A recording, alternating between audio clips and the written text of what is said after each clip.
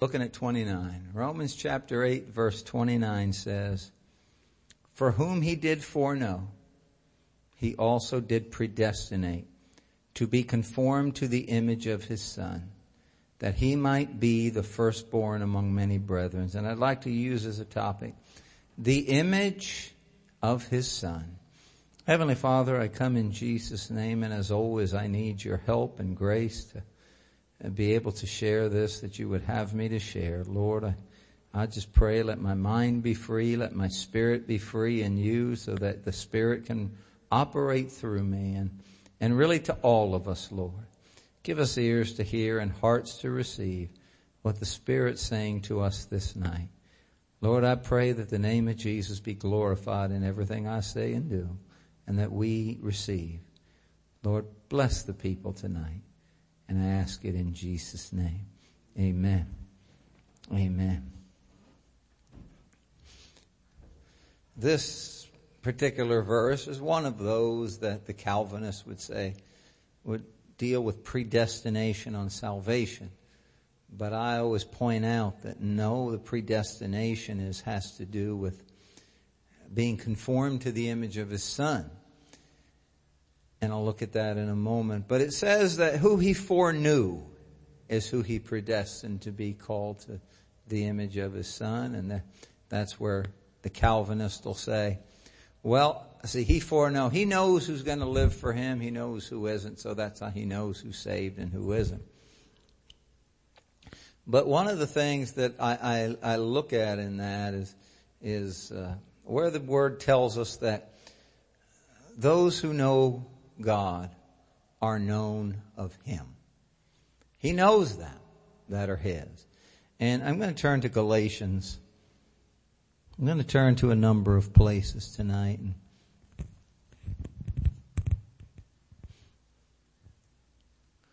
Galatians chapter 4.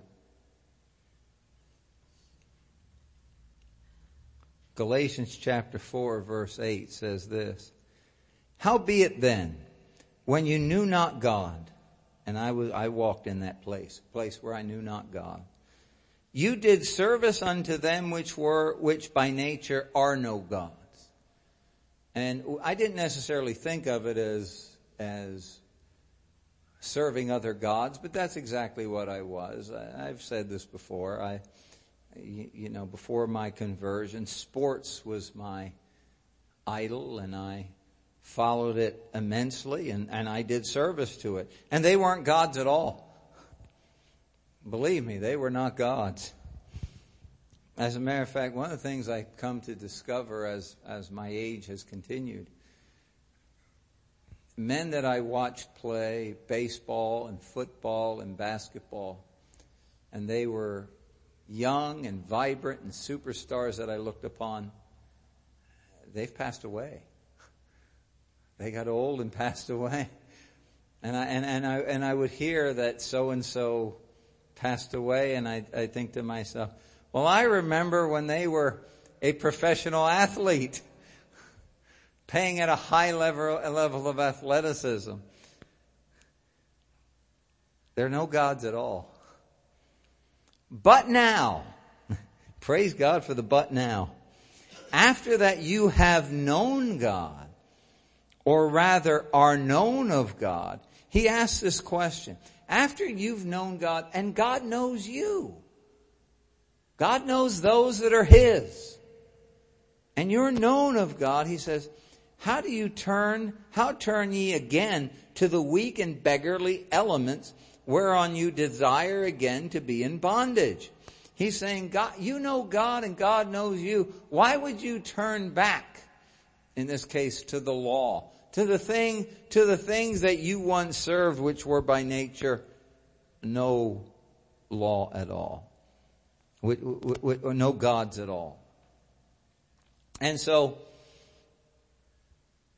God knows, God foreknew, and yet, he says, in light of the fact that it's like us to serve those things which are not gods and desire to turn back to those beggarly elements of this world,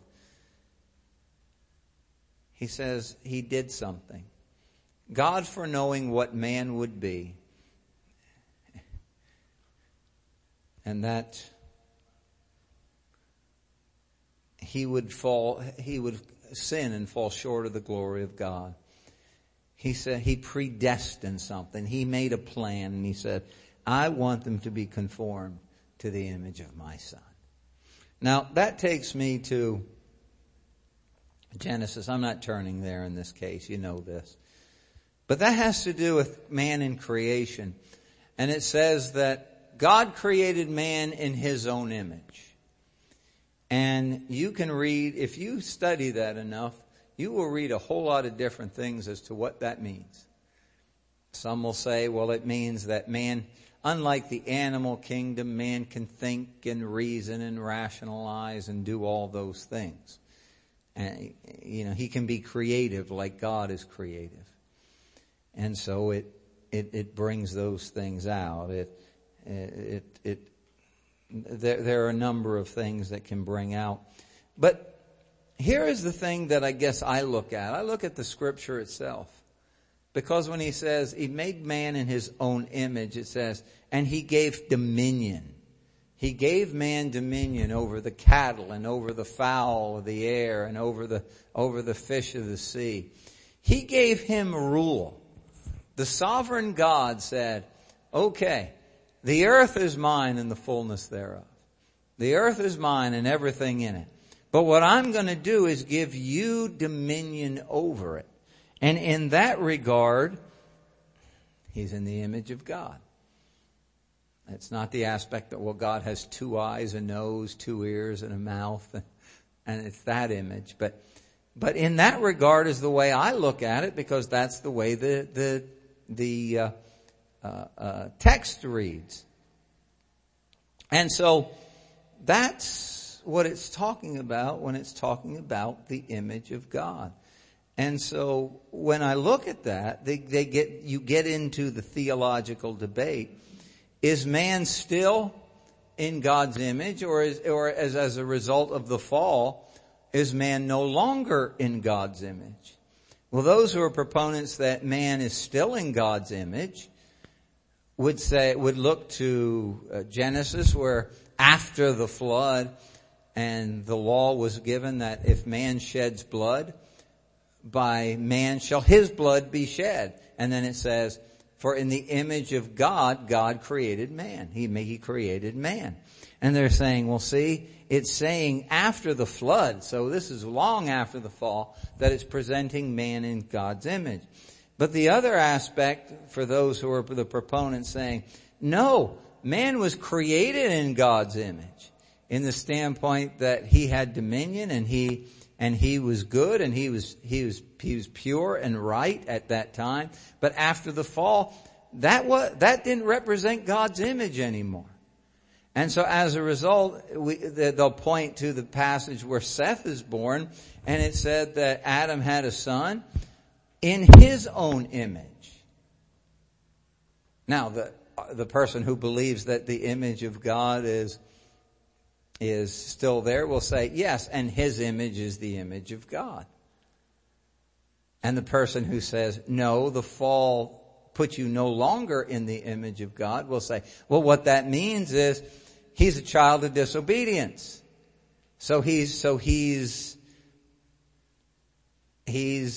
not in the image of God. He's in Adam's image, which is disobedient. That's not God's image. So there's argument on both sides of the aisle on that debate, whether man is in his image or not. But what I want to talk about tonight is, I know one sure way you can say I'm in the image of God. I am made in the image of God. And that is this, and understand what an image is. It's a visual representation. I don't know why I thought about this when I was reflecting on this. And some of you may remember this, but when I was a little kid, the stamps were 8 cents. And I remember the Eisenhower 8-cent stamps. And there were the Eisenhower because there was a picture of Dwight D. Eisenhower on those 8-cent stamps. Maybe you remember them, maybe you didn't pay much attention to. I was a little kid, so this was important to me. The Eisenhower 8-cent stamps. But you see, that wasn't Dwight Eisenhower himself. It was a visual representation. And that's why they weren't just called 8-cent stamps. They were the Eisenhower 8-cent stamps. And so I find that more humorous, I guess, than you do. But I remember them. That was back before they came on sheets and they were on rolls. You had them on rolls and you licked them and to put them on the envelope. For those who would remember those days. But see, that was an image. That was an image. And so, I even think of in Egypt. The plagues against Egypt were against the gods that they worshipped. And they had, and those gods, the gods of the day, they were stone and they were statue and all that stuff. And brass and like the brazen calf. The bronze calf that they built, after they came out of Egypt and said, "These be the gods that brought us out of Egypt." Well, what they were referring to was Apis, was one of the gods of Egypt, which was a calf and had a sundial on its head, because what Apis represented wasn't a gold image. It wasn't the worshiping of a gold image, but Apis, with that little sundial on his hand, represented the strength and time and timelessness. So in other words, eternal strength, everlasting strength. It wasn't the gold calf, because you think, who would worship that? That doesn't mean anything. But what the worship was and what the idolatry was had to do with the image. What does it represent? And today, we don't worship gold idols and we don't worship idols of silver or brass or anything like that. But what we worship is what something represents. And people worship riches. People worship riches. People worship Hollywood stars because of their beauty. Sports figures because of their strength and virility. There's a lot of things people worship because there's a visual image of something lifted up. When they put a commercial on, what do they have on? They have people that represent a standard, and they're saying, "Look at this. This is one of the, life's beautiful people. And see, they use this toothpaste, and look at those teeth." So they don't get somebody who has teeth like mine. I'm not doing it. I can promise you, nobody's calling me to do a toothbrush commercial. We can't have that guy with the overbite. No, they're going to get someone with these perfect, pearly white teeth, and then they're going to paint them to make them even nicer, and they're going to say, "Look, this person uses this toothpaste." The image, that's an image. It's an image that says, if you use our toothpaste, you will look like this image. Worship that. That's idolatry. Turn with me to Colossians. Colossians chapter 3.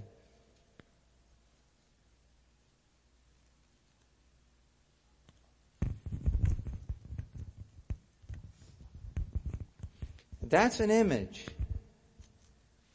It's an image. I'm just reading one verse on this, Colossians 3:5, which says, "Mortify therefore your members which are upon the earth, fornication, uncleanness, inordinate affection, evil concupiscence, and covetousness," which is idolatry. So if you're wanting to have the teeth like the toothbrush commercial person, that's idolatry. Nothing wrong with having a desire to have better looking teeth than I have. I don't, but I'm just simply saying when those things become what's more, when all that thrills your soul isn't Jesus, but it's strong white teeth, it's sports, it's Hollywood movies, it's your golf game, it's your whatever you desire above Jesus Christ, he's saying is covetousness and it's idolatry. It's images. It's images. And you can turn to 2 Thessalonians chapter 2 a while as I bring this out. Because the Bible talks about an image. An image that people are going to bow down and worship.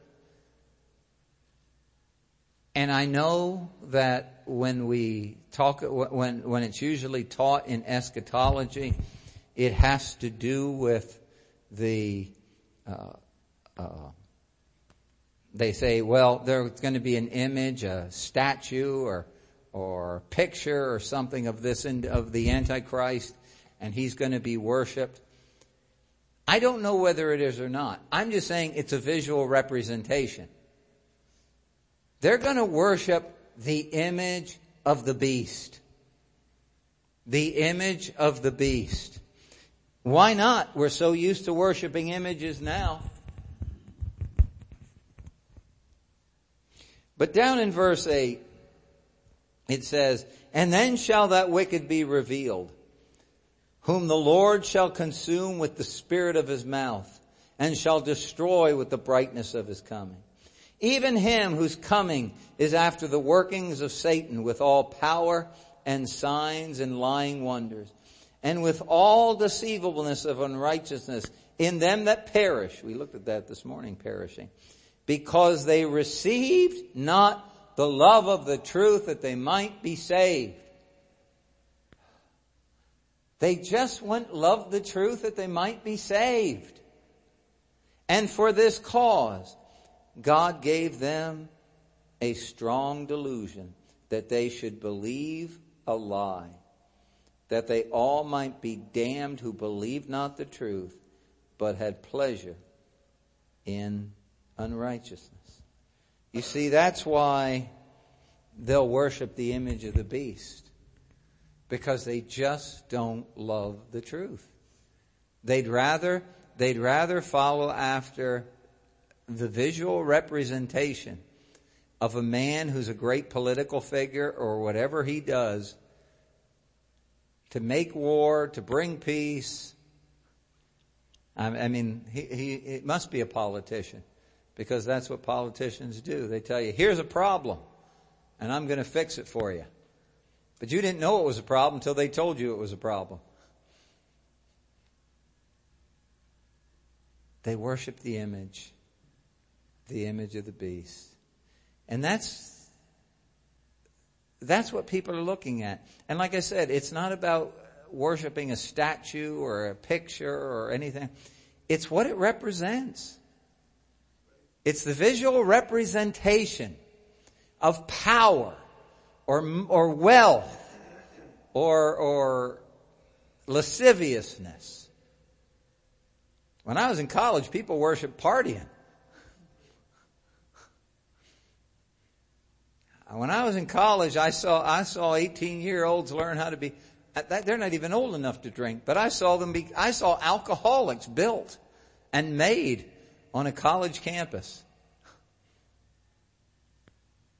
It's what it represents. What does that beer represent? A good time. Fun. I don't know. But it's what it represents. And you see, that's kind of the world we're living in. And I'm going to bring this to the close, because I'm not talking about the image of the beast tonight. That's not my topic. I'm not talking about the images and things of this world, but that's what people are worshiping. You know, it's kind of come to my hypotheses that most people are pantheists. And what that means is everything is God. And what makes me make that statement is because of exactly what I was talking about here. People don't love the truth that they might be saved. You tell them about Jesus and they say, well, that's your opinion. My opinion of who God is this. Who I believe God is that. He believes something else about God. He believes Allah is God. He believes Buddha is God. He believes Confucius. That's where truth lies. And they won't receive the love of the truth. And that's what I'm saying. Here's what I believe. I've shared this many times, so one more time isn't going to hurt. When I read about the decline of church attendance, and particularly young people, and they say, what's one of the main reasons? Well, the church doesn't teach what I believe. What's that person saying? I will establish what's right. I will have dominion over what is moral, what is right, what is true, and what is good. Puts them in the position of God. Pantheists. They're God. I don't submit to the Lord of glory. I don't submit to the Word of God. I submit to what I believe. That puts them in the position of God. I'll tell you what's right and what isn't. And this is what's going on in the world today. Here's what's right. We don't care what God's Word said about it, but we expect all the nation to get in line with it. I don't want to get into that because I got a whole nother message on that. I almost preached that tonight because this was last week's and it's kind of stale. But where that one's fresh. But I prayed about it and felt just go with this one before it got too stale.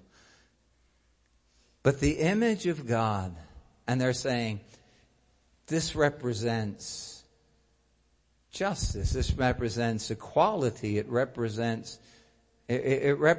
people being whoever they want to be. As opposed to saying, this represents the image of God. They changed the image of God to the image of four-footed creatures. They changed the image to a visual representation of what they say is good and right. That's why I say the world has become pantheistic. I'm God. I determine the moral law. I determine the truth. Your truth, my truth, everybody's truth. That's what's going on. But He didn't predestine us to be conformed to the image of this world. He actually called us to be transformed by the renewing of our mind. But He said in that passage that I read that we are to be that He predestined us to be conformed to the image of His Son. That takes me to Hebrews. I got two more places I want to turn tonight. Hebrews chapter 1.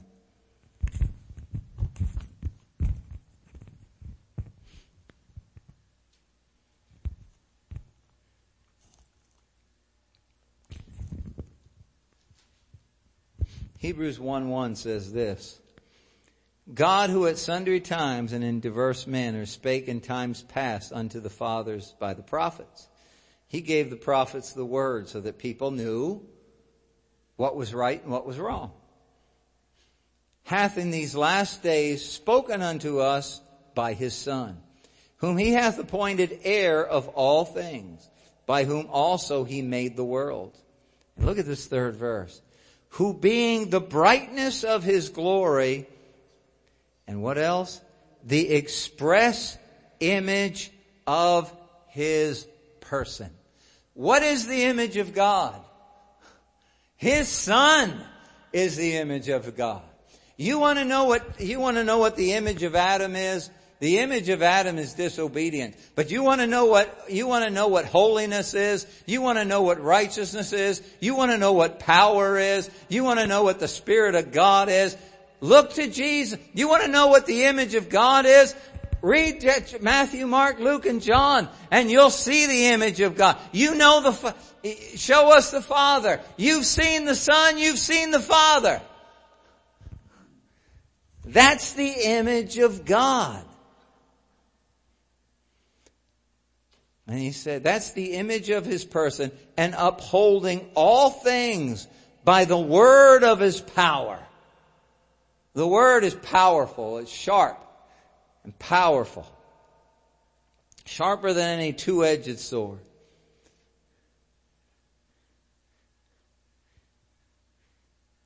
Why don't worlds just keep blowing all over the place? But no, everything stays in orbit. Our solar system moves around the galaxy, but the sun, we stay always around the sun and exactly how it's supposed to be. How? By the word of his power. That's why Earth don't all of a sudden get 400 million miles off to the left of where it's supposed to be. The word of his power. He says and when he had himself purged our sins, sat down on the right hand of the majesty on high. Let me go back to Colossians chapter 1.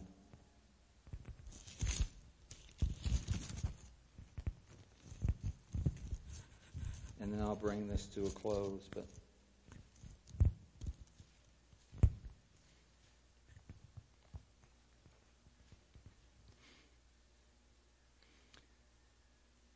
Colossians 1:12 says this, giving thanks unto the Father, which has made us meet to be partakers of the inheritance of the saints in light. Praise God. We have the inheritance of the saints in light, who hath delivered us. Hallelujah. He's delivered us from the power of darkness. I don't know whether I should hold off on that or do it now while I'm either. So when you want to come to me and say, oh, the devil just has me, why aren't you delivered from the power of darkness? Submit yourself to God. Resist the devil. He'll flee. And hath translated us into the kingdom of his dear Son, in whom we have redemption through his blood, even the forgiveness of sins, who is the image of the invisible God, the firstborn of every creature. So what am I saying? I don't know the theological argument. I hear both of them concerning, is man still in the image of God, or did he lose the image of God in his fall? I'll let the great people argue that. But I do understand this. I know that the image of God is Jesus Christ. His Son is the image of God. So if I have Christ in me, I not only have the hope of glory, but I have the representation of Jesus Christ at work in my life. And the one who looked and said, you know what? Sin shall not have dominion over you. Actually, Jesus didn't say that. The Apostle Paul said that. But sin shall not have dominion over you. And it was said of him that he delivered us from the powers of darkness. Then no, the image of God is not seeing how many words you can say, cuss words you can say in a row without saying the same word twice.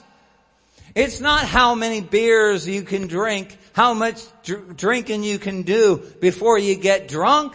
It's not, how many, people you can, fornicate with to see how great and powerful you are. It's not even whether you have strong white teeth. What it is the image of God is dominion. And and sin shall not have dominion over you. So what do you have? Dominion over it. You're no longer a servant of sin. You're a servant of righteousness. So if you're living for God, you're the image of His Son. If you're obedient to God, you're the image of His Son. And that is the image of God. And the one who simply said, I have given you power. I have given you authority. I've given you dominion over serpents and scorpions and over all the power of the enemy is at work in our hearts and in our lives.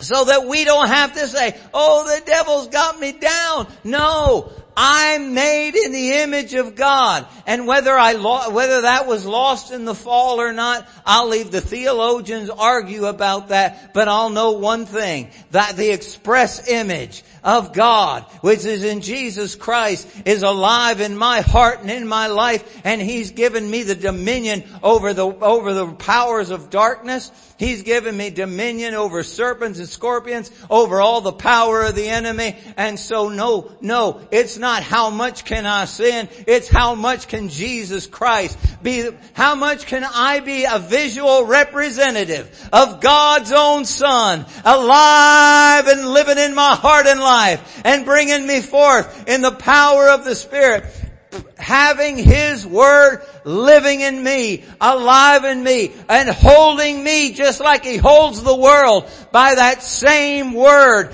word of power to make me a son and a child of God. I'm a representative not of being dominated by darkness, but having dominion over sin and over all the power of the enemy.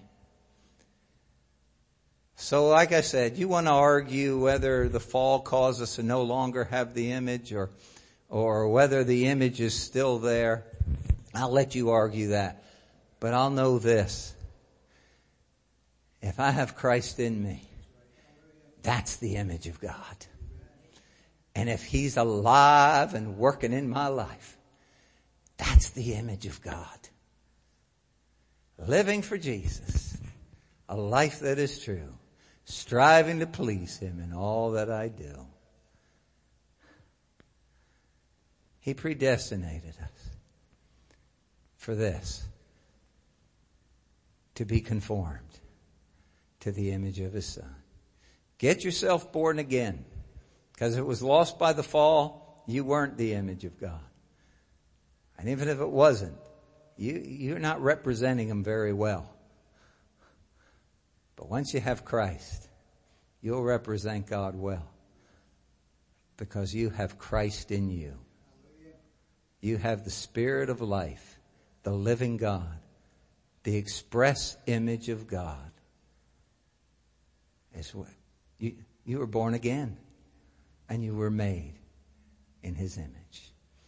Well, I was made in His likeness, created in His image, for I was born to serve the Lord, and I can't deny Him. I'll always walk beside Him, for I was born to serve the Lord. Well, I was made in His likeness, created in His image, for I was born to serve the Lord, and I can't deny Him. I'll always walk beside Him, for I was born to serve the Lord. Hallelujah. And you know what's in my mind now? Sealed by the Holy Spirit of promise and the image of Jesus Christ. And that's a whole lot better than the Eisenhower 8-cent stamp. A much better image. A much better image. Praise the name of Jesus. Father, I